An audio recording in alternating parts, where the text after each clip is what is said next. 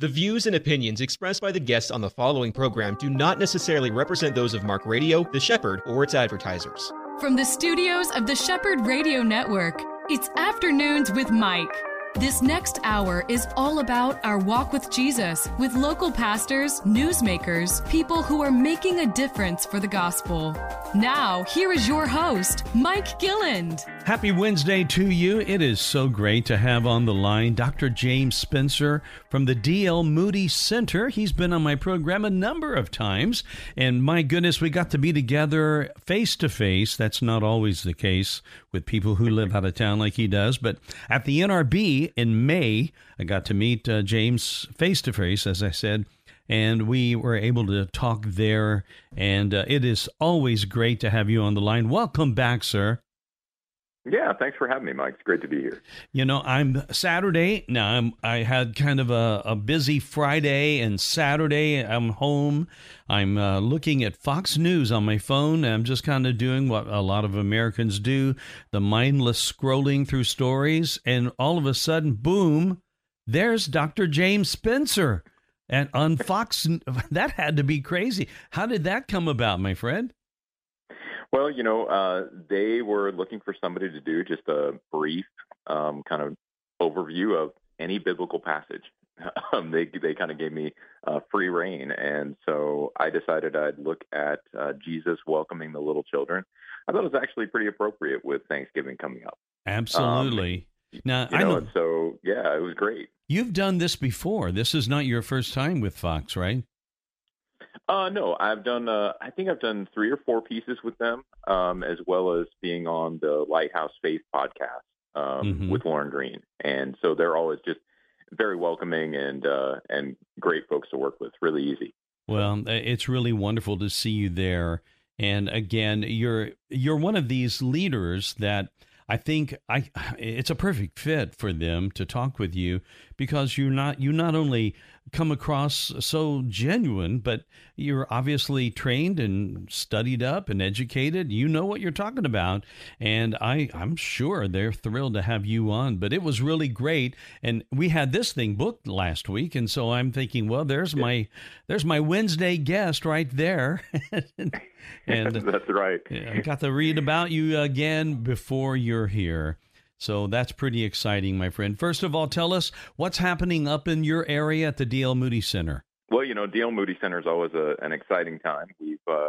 We've been working on the property, so we've got a few repairs done on the buildings up there. You know, we run a historic property, and taking care of historic buildings is an ongoing process. And so we've done some painting, we've done some roofing, we've replaced a few floors, and you know, those things are never real trivial to deal with, but we're really grateful that we have the funds to get those things done and to take care of those buildings well. We're also working on a project that we would be able to sort of present D.L. Moody to the world. I think more and more what we've found that our mission really needs to be is inviting people to consider the life and faith of D.L. Moody. And we really believe that if people truly do investigate his life and faith, what they're going to see is they're going to see past a man who was very much used by God, but they're going to see the God who stands behind him. And that's really our desire. And so we've got some plans that hopefully we'll be able to implement next year on that, and that'll be excellent.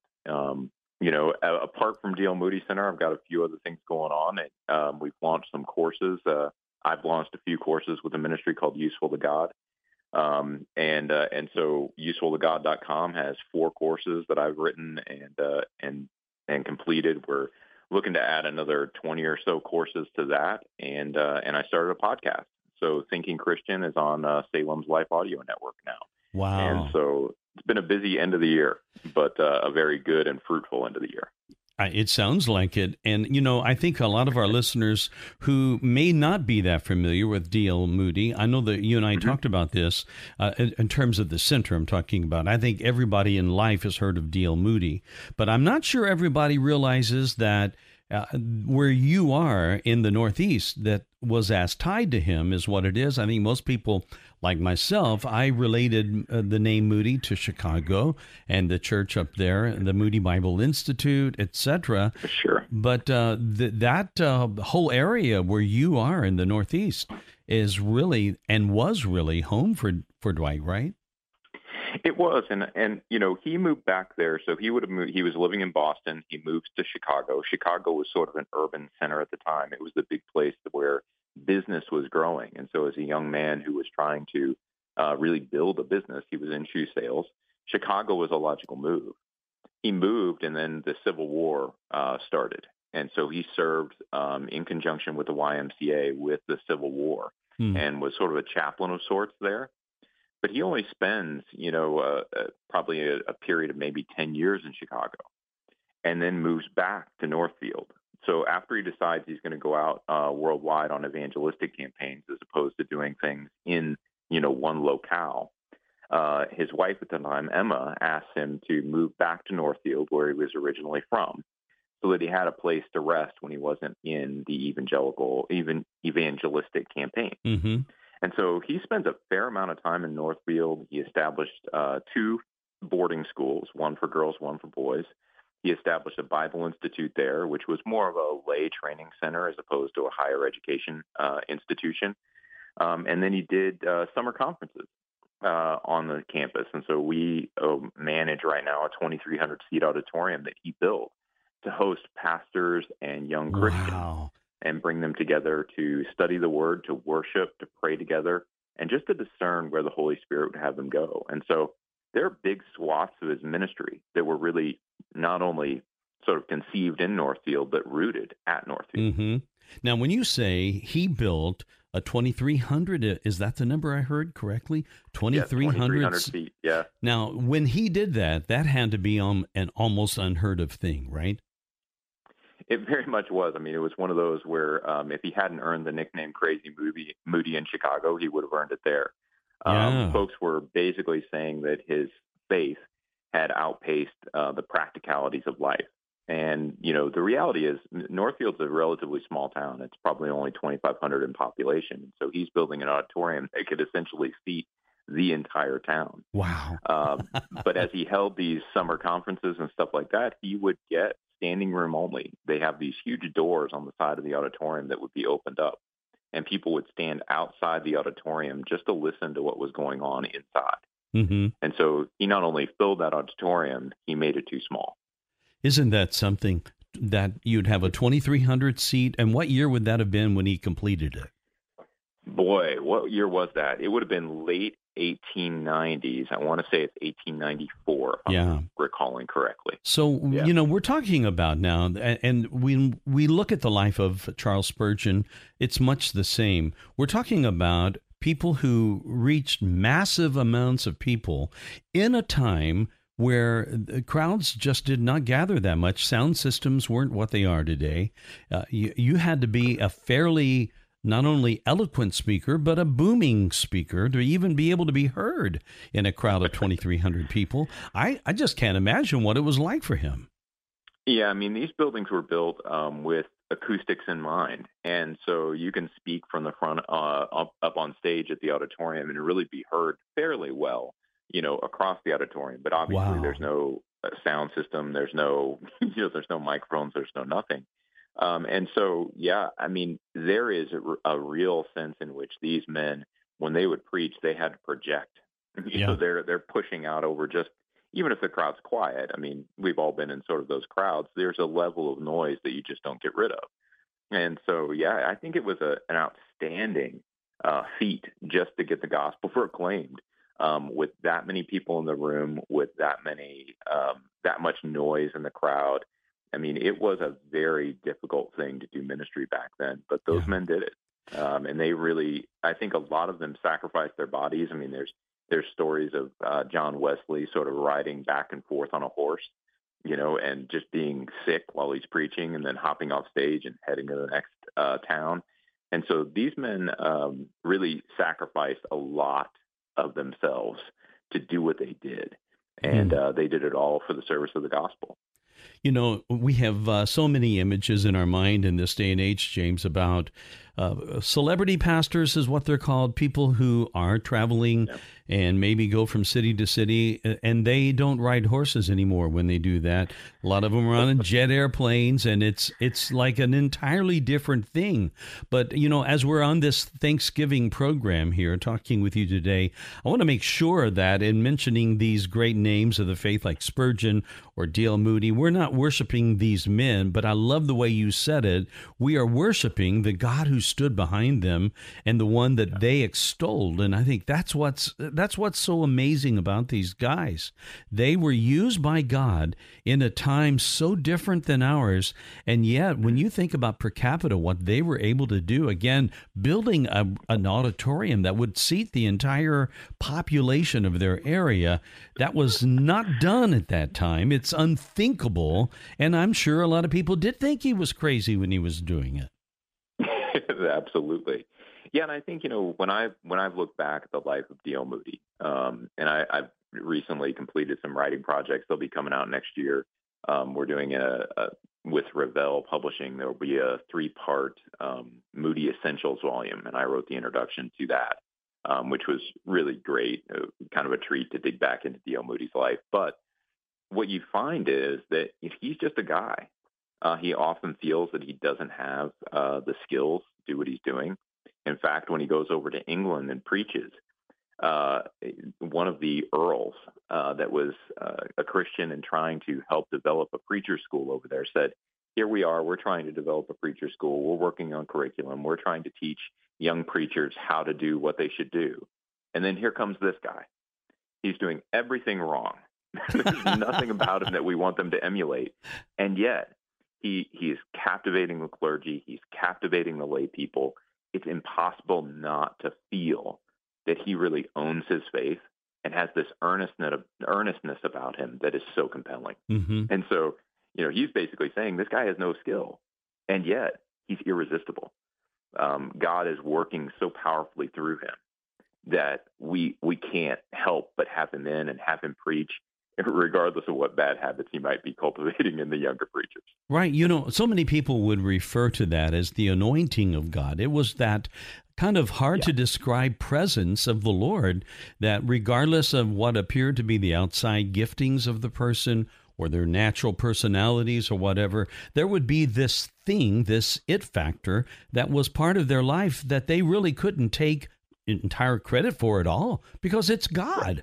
God's moving in them, and not only moving in them, he's moving through them to all of these people. So, he said, if I be lifted up, I will draw all men. And that's exactly what D.L. Moody experienced. He had all of these people coming to him when, like you said, others would have looked at his life and say, hey, he doesn't have the goods for that. Right. Like, why would we ever listen to this guy? No more than a 5th grade education formally, a lifelong student of the Bible, but only English Bible. This is not a scholar. This is not a formal theologian or anything like that. But he told compelling stories. He really sought to live out the faith that he preached. And so, people would listen to him and recognize that he really and truly believed that if this world were to change, if God's kingdom were to be brought in, all Christians needed to do the work of evangelism and discipleship. And he was out there basically proclaiming, look, this is the work that God has done in my life. Look what he's doing through me. He can do this through all of us if we'll just surrender to him. I think that compelling evangelistic message right there is what reached so many people because they identified with D.L. Moody in the fact that he was a humble man and that he was not pretentious. He did not preach something that was really unattainable. It was really faith in Christ that really brought that out. And, you just don't see that same message that often. And that's why I love the historic value that we have on a day like today when Thanksgiving is often looked back at the Pilgrims and our early days as a country where we're establishing giving thanks to God. Certainly, that was something that D.L. Moody did in his life. Before we go, tell us a little bit about what his devotional life would have been. How did he give thanks to God? Well, I mean, there's a few different things that D.L. Moody does. I think number one, he loved sort of short prayers, and so you got the impression, even if you read through some of his letters that he wrote to his family and different things like that, you get the impression that he's throwing up just sort of mini prayers every moment. You know, Lord, thank you. Lord, help me with this. Lord, you know, and so he's throwing out these different things all day. And I think there's something in that we probably need to take a step back and really think about. I think a lot of us think of prayer as a very formal activity, where we need to sit and we need to, you know, really concentrate on prayer. But and D.L. Moody did that too. But I think you get the impression that he is actively pursuing God in every moment of his life. That this is something that his prayer life is ongoing. It's not a moment. Yeah. It's not a set of moments. It's all day. Yeah. And you see that coming out in his letters. Asking for prayer, praying for people is a much more fluid sort of, it's sort of integrated into his conversation. It's very organic the way it comes out. And so I think that speaks to his devotional life. Now, we do know that he sought out people to teach him. He loved to be able to sit back and listen to biblical scholars and those kind of things. And so that was definitely part of his devotional life. But I'd also just say, you know, he viewed prayer as, and I would say thanksgiving, as a constellation of practices that Christians needed to be practicing. And that, to me, is that sort of holistic vision of these practices that D.L. Moody put forth. That, to me, is what sets him apart. You know, you have that biblical command, pray without ceasing. And I think a lot of people think, well, that's impossible. I can't pray 24/7, 365. But that's not what that means. And it sounds like what D.L. was kind of going after was really a great description of that and fulfilling that command from Scripture. That's right. Yeah, I get the sense of, you know, it's almost like when I'm taking a long trip in the car with my wife and kids, right? You know, you don't have to have a sustained conversation with each other the whole ride. But when something comes up, you need something, or you want to engage them, they're right there. And so, you know, you don't take an 8-hour trip with your wife and kids and never talk to them. Wow, and I think that's probably how D.L. Moody viewed his daily life. It's like, well, I'm on a 24-hour journey today. God's sitting right next to me. So whenever I want to talk to him, need to talk to him, he's right there. Otherwise, I'm sort of doing the work that he's given me to do, but it's not as if I'm doing it separate from God. God is right next to me. Tell us a little bit about, we've got like a minute left before I have to take a quick break. Tell us about his heart for young people. Yeah. D.L. Moody, you know, he was constantly involved with the younger generation. He did a lot with poor kids, and I think a lot of that really stemmed from his experience as a young man. D.L. Moody's dad died when he was very young and left his family in poverty. And so I think D.L. Moody always had a heart for those kids who needed help, needed physical help, needed spiritual help, and he wanted to provide them with opportunities that would allow them to flourish not only in society, but to flourish as Christians. And so when they formed the Northfield Seminary for Girls, for instance, and the Northfield Mount Hermon for Boys, one of the things they said was that education was not intended just for upward social mobility. It was intended to cultivate Christian usefulness. And that's really what his aim was with those kids. Oh, boy. Praying for our young people today that they can catch a vision the way he did and reach these people in our country, man. We need the D.L. Moody's that are alive today to step up the way he did. My guest today is Dr. James Spencer. He's from the D.L. Moody Center. We're going to be talking about 10 days of thankfulness, a challenge to us all when we return. This is the Thanksgiving program on Afternoons with Mike. We'll be right back. EC Waters Air Conditioning and Heat serves all your comfort needs. With over 40 years' experience, EC Waters is a top-trained comfort specialist, earning customers for life with integrity. No wonder EC Waters Air Conditioning and Heat has earned a 4.6 or higher out of 5 rating and reviews across all major online platforms. For all your comfort needs, call 407-603-9144. or visit ecwaters.com. Palm Beach Atlantic University Orlando offers 3 distinct areas of study: an evening Master's of Science in Clinical Mental Health Counseling, an evening Bachelor's of Science in Human Services, and our new daytime Bachelor's of Science in Nursing. All of our courses are offered at our beautiful campus on Millennia Boulevard. For more information or to schedule a tour, call 844-PBA-ORLANDO. That's 844-PBA-ORLANDO. Thanksgiving week here and Afternoons with Mike. So happy to have my friend Dr. James Spencer.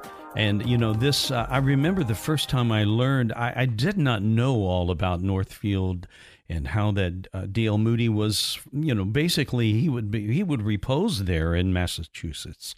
And I didn't know that. I thought he spent all of his time in Chicago, his namesake, up there. And realizing that, and it makes perfect sense. We all need that place to kind of be restored and to reflect. And in his day, that was probably doubly true because even travel was so much more, as you were saying, it's so much more exhausting in that day than it is today, right? Yeah, and I think overall, this is one of the things that I've learned as I've studied D.L. Moody, is that, there's a way for us to think that he existed in a world that is very much like our own. Yeah. But he really didn't. You're talking about the beginnings of urbanization and industrialization in the United States, right? Turning from, small sort of mom and pop stores to the development of the railroad system, the increasing factory work that was going on in big cities, the attendant problems that come along with just building an urban environment like basic sanitation.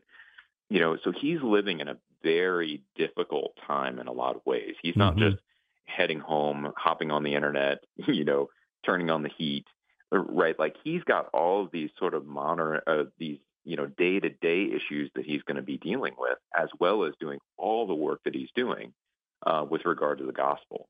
And so it was a very gritty time, is the way I think of it, when D.L. Moody was doing his ministry. And I think particularly with the Civil War, right, people don't necessarily, or I didn't at least necessarily, understand the impact of the Civil War and how challenging it was to have sort of the development of a stronger federal government that could hold all the states together and also police some of the things that were going on in the South. Mm-hmm. And so, D.L. Moody, he grew up and ministered in a very difficult era where there was a lot of change happening in the United States, not a lot of settling of things that were going on. There wasn't this sort of baseline of, hey, this is what the world is going to look like. This is how everything's going to work. This is the basic infrastructure we can expect. Things were just changing and changing and changing and changing. And a lot of that had to do with, like I said, that industrialization, the urbanization, and then the massive immigration that's happening. Mm-hmm. And so you're constantly dealing with folks who weren't in America just, 5 days ago or what have you. And so, everything from what's going on in America to travel, trains would have been probably the most comfortable means of transportation, honestly. Right. But to go overseas, he's in a boat. Yep. And there's a great story of him. He was coming back on a little boat called the Spree, and a storm came up. Before he left on this trip, he'd been diagnosed with some health problems, and he was thinking about, stepping back from his ministry just to take care of his own health. He gets in this close shipwreck on the Spree, and he cries out to God and says, Lord, if you just spare my life, I won't take a break. That was silly. I'm just going to keep working for you. And so he gets back from that trip on the Spree where he almost dies and just rededicates himself to ongoing ministry with the Lord. Wow. So this was not an easy thing for him to do by any stretch of the imagination. When I'm hearing you describe the country, America, in D.L. Moody's time, it sounds hauntingly similar to today, with change going on, fast change, people not knowing where they are, all of the stuff that's happening with immigration, thinking about our border is so insecure right now. It's almost like D.L. Moody would be very much at home in America in 2023. I think one of the interesting things about studying D.L. Moody is that while he dealt with different issues than we're dealing with right now, there is a sufficient similarity across those times. Mm-hmm. If you look at it and think, okay, there's all the immigration issues that we're dealing with, so we've got those kind of things. We're still dealing with the challenges of race, which D.L. Moody would have faced before and after the Civil War. And how do we reconstruct this relationship between blacks and whites? And I'm thinking, really too, about the divided nature of the country. That's right. And so, you want to talk about polarization. I mean, that polarization pre-Civil War led to the Civil War. You have two sides of the country that fundamentally disagree on a really important issue, and they fight a battle over it. And so, there are a lot of echoes from that time with for what we're dealing with now. And the way D.L. Moody navigated them, I think we can see, the good and the bad of how he handled some of those things and really learn a lot of lessons to understand, look, nobody's going to just sort of thread that needle perfectly, right, across every social issue. But D.L. Moody's focus on the gospel is absolutely something that we need to learn from. He refused to just, to fall into the political realm. He continually went back to the gospel and said, no, if men are ruined by sin, what they need to be is redeemed by the blood of Christ and restored by the Holy Spirit. And if we can't get those three things, nothing gets fixed. That's right. And that was incredible wisdom then, and it is so today. We've got to have that. If there's not a return, I've heard so many people say this, if we don't return to the Lord as a nation right now, if we don't stop this trajectory, we're at a crossroads in our country right now, and it's hard to imagine what it's going to be like on the other side of that decision. But we've got to have the Lord, and that's what we are crying out for, the way he did. And I think it's so wonderful to talk about a man of history, because, again, Thanksgiving is so much being thankful for the history that God has given us, maybe in our own family history, the blessings of our children, the blessings of a nation in which you can be thankful and grateful and worship God. Thankful that we can still do that even in 2023. But boy, there's a lot to be learned, and we need to be aware of our history. If we are not aware of our history, that is a dangerous place, isn't it? It is, and I think that sometimes we can look back at our history and really kind of say, well, that's not going to happen the same way again, and so we don't have that same problem.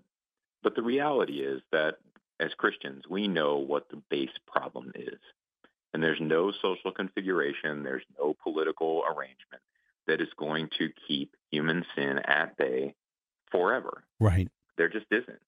That basic problem has to be solved. And, for Christians, what I would just encourage is to say, what we ought to be thankful for, I think, just at our most basic level, is that Jesus gave of himself to sacrifice for us that we might be saved. I mean, we have salvation from sin because Jesus made a choice. Right. And Jesus knew that equality with God was not something to be used for his own advantage. And so he set it aside, came down to earth, lived a perfect life, died on the cross, was sacrificed for us, and makes a way for our forgiveness. And that basic level of thanksgiving, right, that sort of piece of gratitude that nests everything else that we have, that's what should be our motivation, I think. Yeah. It should be our motivation to say what only Christians can say, which is Jesus is Lord, and everything else that means. We're the only people who can say that. So we can look at it in terms of, yes, do we live in a nation that has, under God in our Constitution, or that has, in God we trust on the money? Sure. Mm-hmm. But we're the only people who say Jesus is Lord.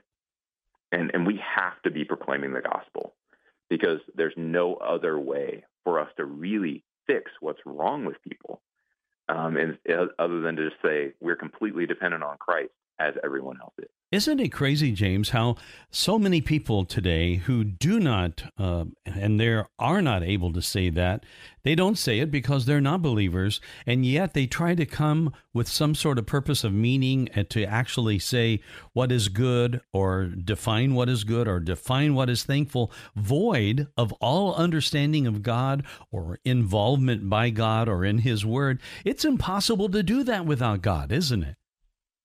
It is, and I think this is where, again, Christians really need to be clear about what we're doing.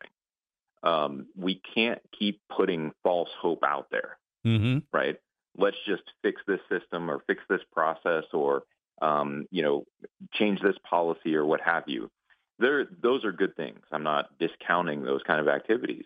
But at the end of the day, all of it needs to be framed in terms of Jesus is Lord. We're the only group. That is our message. That's right. Our contribution to the world. If we can't say it, nobody else is going to. And what that leaves people with is sort of fumbling about, trying to figure out how to fix a world that can't be fixed. Yeah. And so, we've got to be proclaiming the gospel at bottom. That just has to be who we are as a people. And then whatever else it is that we do, once we start participating in politics or once we get involved in social action and all those kind of things, those are aspects of our proclamation.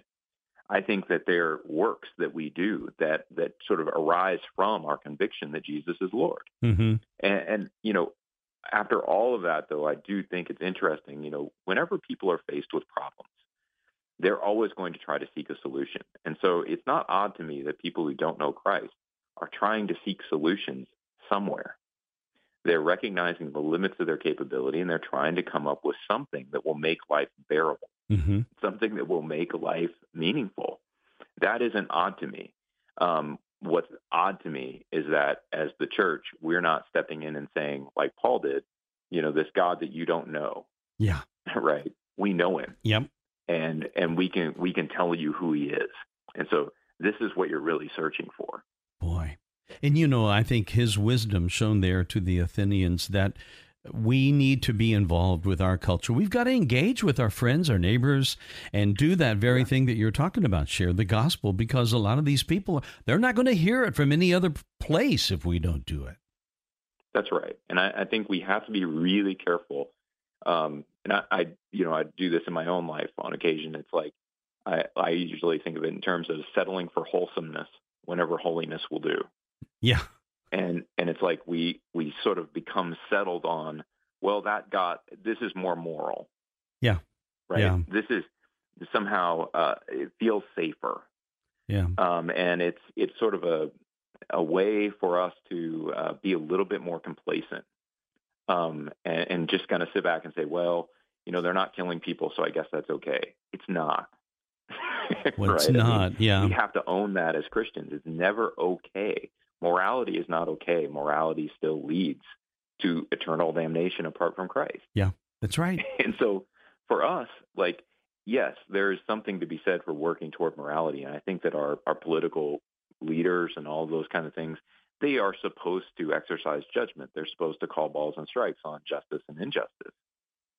But that's not what the church is supposed to do. That's right. The church is supposed to speak the gospel. We're supposed to witness to Jesus. We're supposed to give the world a different way of life that they could look at and say, wow, that's what it looks like to live with the triune God. And it's like, yeah, that's what it is. And so I think we've got to really be careful about what we settle for. And even when we come up on Thanksgiving, Thanksgiving can be a time where we focus on just sort of that wholesome aspect of who we are, mm-hmm. right? I mean, I love my family as much as anybody else does. But at the same time, what we need to keep in mind is that love for family is nested within a love for God. It just is. Yeah. Everything we are and have as Christians comes from our commitment to the Lord and our love for him. It extends out of that. And so we need to be thankful that God has given us his son. We need to be thankful for the grace that he's shown us. And we need to let that Thanksgiving sort of spill over into other areas of our lives. I think, go ahead. I'm sorry. No, please go ahead. Well, I started to say, I think one aspect of theology that helps us do that is understanding our union with Christ. We were made to be with him, and we were made to show him and to live this with him. Yeah. It absolutely is. And I think what we talk about being in Christ, being with Christ, being united with Christ, part of what we miss a lot of times is that we're to imitate Christ. And so looking at his life and saying, wow, what did Christ actually do? Well, we already talked, he set aside, he didn't view his equality with God as something to be used for his own advantage. He didn't go after things with selfish ambition. He set himself aside. He self-sacrificed. And that was the way he lived his life. I mean, we serve a lamb who was slain. and that lamb who is slain paradoxically is going to be victorious. And so we tend to, we need to live our lives like that as well. We need to just continually set ourselves aside for others. And we need to make sure that as we're doing that, we're just thankful we have the opportunity not to have a life free from pain or discomfort, but to have a life that is that where we're able to imitate Christ. Wow. And to follow his example. That's right. And we've been given that privilege to do just that. The last words the Lord spoke before being ascended into heaven was that we will be his witnesses. And that's what he's calling us to do. And again, going back to where you are, my goodness, I can't imagine the times you've bound to have felt the weight and responsibility of stewarding the legacy of D.L. Moody. But I know that you trust God with that and look to God as your source, not just the legacy. But I know that at times that can still, because you're human, it can still weigh down on you, right? It definitely is. I mean, as I mentioned before, the logistics of just caring for a historic campus are not trivial. Yeah. And, I would say when I look at my life and I look at my job and I look at the work that we're doing, that probably is the biggest weight, to carry. Mm-hmm. It's very technical work. It's very administrative work. It usually costs a lot of money, but it's very important to do. And I think that is the area where, when I go about my day-to-day job, it's the area where I have most propensity to worry and not to depend on God. Mm-hmm. It's the big enough weight that I feel like I'm carrying it myself more than I probably should. Yeah. And that's something that I always have to sort of come back to God with and just say, I'm sorry, Lord, I know this is yours. We're just taking care of it. Whatever it is that you want to do with it is great. I'm really glad you said that. I'm supposed to be following you, not that, I'm supposed to be following God. I'm not supposed to be leading him. Yeah. Yeah, I think so many of us fall into that trap. And whatever it is that we're doing, it is so easy to kind of fall into that rut of self-atonement and forget the fact that we need a Savior. We have a Savior, but we can't do it on our own. We can't do it in our own strength. We need him to do it. And I just thank you for your saying that. I think that helps a lot of people. And we have to all remember, we need the Lord. It's his battle. We're just in the fight. Yeah, and I've come to, as I've been doing a lot more thinking on discipleship and just our mission at Moody Center, one of the things I've constantly found myself saying is, through discipleship, God's people will be able to do more than they could ever ask or think, because really it's God working through us. Mm-hmm. We need that training to allow God to work through us. We do. And if God really is a God who can do more than we could ever ask or think, why is it that we're trusting in our own wit and wisdom to do this stuff? Great question. Great question. Yeah. James Spencer from the D.L. Moody Center, my guest. 10 Days of Thankfulness Challenge. What is it? We're going to talk about it in just a moment. Pastors and financial leaders, do you need expert accounting or tax help? Do you have payroll or 1099 questions? Do you need a ministry expert to help you acquire real estate for your next project? If the answer is yes, yes, and yes, visit petraworldwide.org. Petra Worldwide has been strengthening ministries to transform humanity since 2007. Visit petraworldwide.org or call 855-481-9095. Enjoying my chat today with Dr. James Spencer. He is the leader of the D.L. Moody Center in Massachusetts, and he has been there now for a number of years. You probably have seen him if you are one who watches or looks at the internet and read Fox News. You would have seen the article that was featured about his teaching just this past weekend, and it's still there. You can just look up James Spencer on Fox and read that story. It's really, really great, and I appreciate it. Now, I know that you guys kicked off like about, 6 days ago or so, something of a challenge on thankfulness. Tell us about that. Yeah, so when we think about doing these challenges, what we really think about is helping Christians or getting Christians to set aside something that is hindering them from growing spiritually and picking up something that will help them to grow spiritually. And so when we frame these things as a challenge, that's really what we're talking about. We want them to set aside a hindrance and pick up a help. And so the thankfulness challenge really is about that. We're asking Christians to set aside something that they know is keeping them from growing spiritually, and to dig into the Word, to have some dedicated prayer time, and to really focus in on being thankful for what God has given them. That's what the 10 Days of Challenge is. Now, I know that And, there's a so- couple of disciplines that you guys use. It's not just looking and studying, but you also include prayer. And, you know, that's Correct. something that I remember when I was a kid, James, I saw this little motto, and it said 7 days without prayer equals or makes 1 week. But week was spelled WEAK. It makes Nice. 1 week, and it's really true. If we go, and sadly, a lot of people go a lot longer than 7 days without prayer. We need that aspect, that discipline in our life in order to make it, right?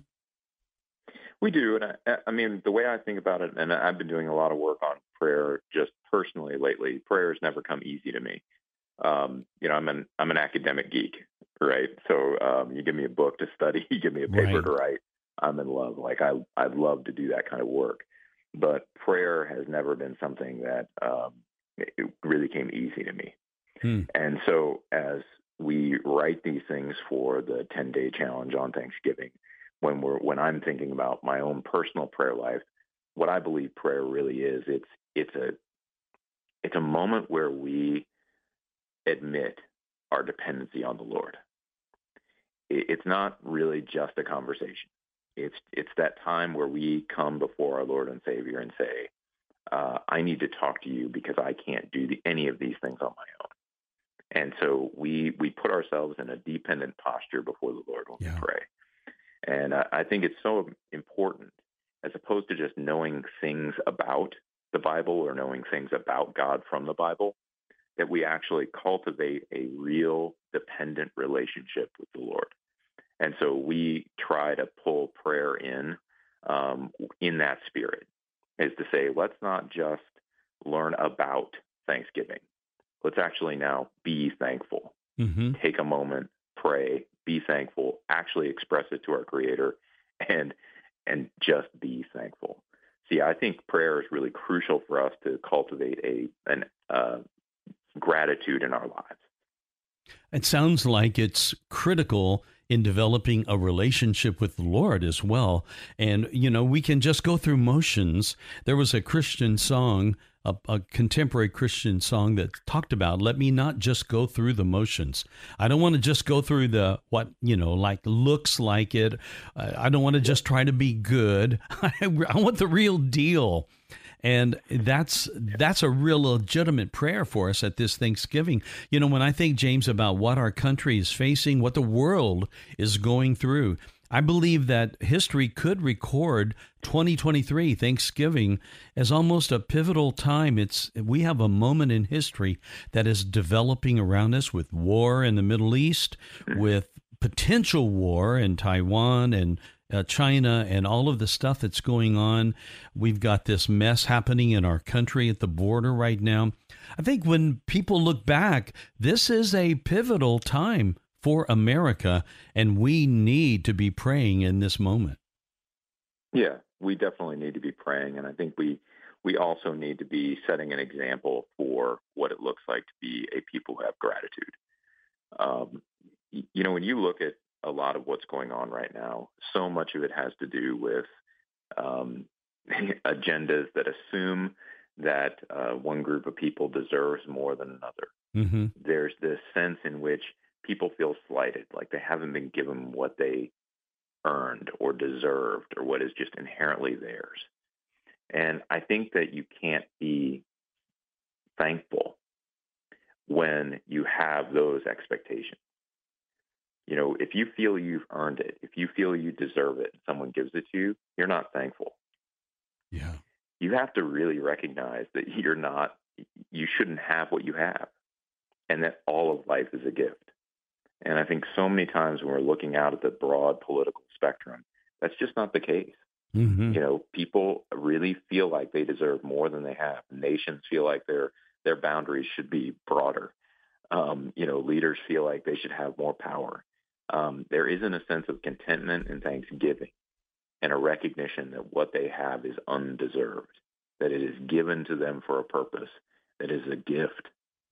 It's not something that they earned. Yeah. And without that, it's very difficult, very difficult to give thanks.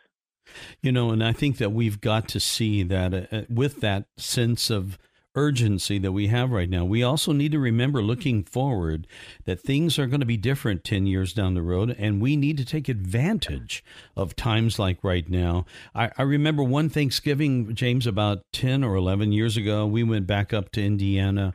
I was at my mother's place where Dad and Mom lived, and I was sitting at their kitchen table, and I was alone that morning, and I suddenly became aware of how I needed to be thankful for the people in my life that I no longer even live near because I'm in Florida. And I got to thinking about my music teacher when I was in, of all things, grade school.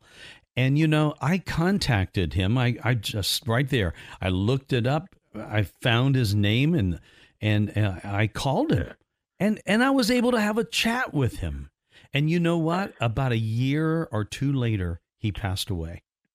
And if I had not done that right in the moment that I was thinking about it, I would not have had the chance to do it again. Yeah. I've definitely had those moments where I've had the luxury of staying in touch with a lot of the people who have sort of built into my life over the years. And so that's been fantastic. But definitely had that experience of being able to call someone who's really had an impact on my life and just share with them what God's been doing, hear what God's been doing in their lives, and just share a moment of, hey, God moves things together for our good. Yeah. A lot of times we don't even recognize it at the time, but these folks have an impact on our lives, and it is appropriate for us to be grateful for those things. What can you say to people who know they need to do this, but they don't know first steps? They don't know exactly maybe what I should be doing. What encouragement can you give people as to how to develop thankfulness in their heart? I think one thing I would say, and again, it kind of goes back to that idea of entitlement. There are a lot of things in our lives right now that we feel entitled to. And I think the Bible probably doesn't quite teach that. If we look at something like Hebrews 12, for instance, Hebrews 12 talks about, all that is going to happen to the different kingdoms of the earth. When God comes, the kingdoms are going to be shaken, and there's going to be this huge sort of upheaval, and a lot of things are just going to collapse. And then he ends it and he says, therefore, let us be grateful for receiving a kingdom that cannot be shaken. Yes. And so when we understand that, when we understand that the world around us is going to be shaken up, when we understand that it can't survive God coming, right, we need to just take a step back and say, wow, God has given us something that no one else has. He's given us security. He's given us the ability to be at peace in this world. And so anything that goes wrong, it's not that it doesn't matter. I'm not saying that, we can't, Christians should never feel anything about what's going on in the world, that we should never feel fear or worry or anxiety or anything like that. What I am saying is that we can always recenter back on, but God has given us a kingdom that cannot be shaken. That's where I live. And I think sometimes we forget that in all the turmoil and frustrations of life, whether they're big or small, everything from wars to, getting in a car accident on the way to work or something like that. We tend to forget that we live in a kingdom that cannot be shaken, and that all of these things that happen to us during our day can be opportunities for us to demonstrate to others what it means to live with God, if we'll just remember to be grateful for receiving a kingdom that cannot be shaken. And so I think the right way to go about it is, let's formulate a right view of what's going on in the world. Let's understand who God is, who we are in relation to him, and how that allows us to interact with the world differently. And out of that understanding comes a real true sense of gratitude. That's beautiful.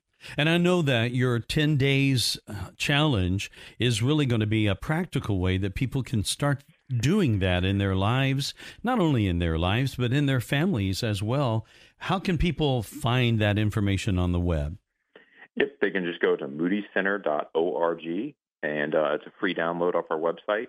I'd encourage people, I know it's less than 10 days before Thanksgiving, but, Thanksgiving isn't the only time you can give thanks. That's right. That's right. Feel free to download it, take the challenge. But yeah, moodycenter.org is where they can find everything and download the challenge for free. Yeah, they can start it now and be not only grateful during Thanksgiving, but getting ready for Christmas too. That's right. Yep, moving into Christmas. So what are your plans for Thanksgiving Day, James? We're actually hosting at our house this year. We're going to have my parents, my wife's parents, and her sister and family over. So we're just looking forward to a nice, relaxing day. And that's pretty much it. We keep Thanksgiving real low key. The kids are off, so we just take the time and hang out as a family and don't do much. I'll probably watch a little football. Oh, I wondered. That was my next question. Yeah. So who are you going to be cheering for? Well, it depends on which one of my fantasy league players is playing. So I gotta, I'm not loyal to any one team. I just sort of go with whichever player I need to score some points. I have to confess, I've never done that. My son-in-law is big into that, and I get around, and these guys are talking about that, and I just go like, holy cow, I am such an imbecile. I don't really know all of these players the way they do, but they keep up with it. And there's a lot to watch this year for football. And boy, some big things this past weekend. If you're a football fan, especially college football fan, watching that accident with that quarterback for FSU, that was painful and sad. But football is going to be a lot of fun. It's kind of a historical thing in the last couple of years for Americans to do. So eat the turkey, don't take that nap, and then watch the game. But don't forget to be thankful. And give us that website one more time, James. Yep, it's www.moodycenter.org for the download. All right. Thank you so much for being with me today. It's always a pleasure to talk with you. I appreciate you taking the time and investing it into our listening audience here on Afternoons with Mike. We wish for you and your family, James, a very happy Thanksgiving and a Merry Christmas as well. Thank you, sir. Same to you. And friends, we'll see you next time right here on Afternoons with Mike.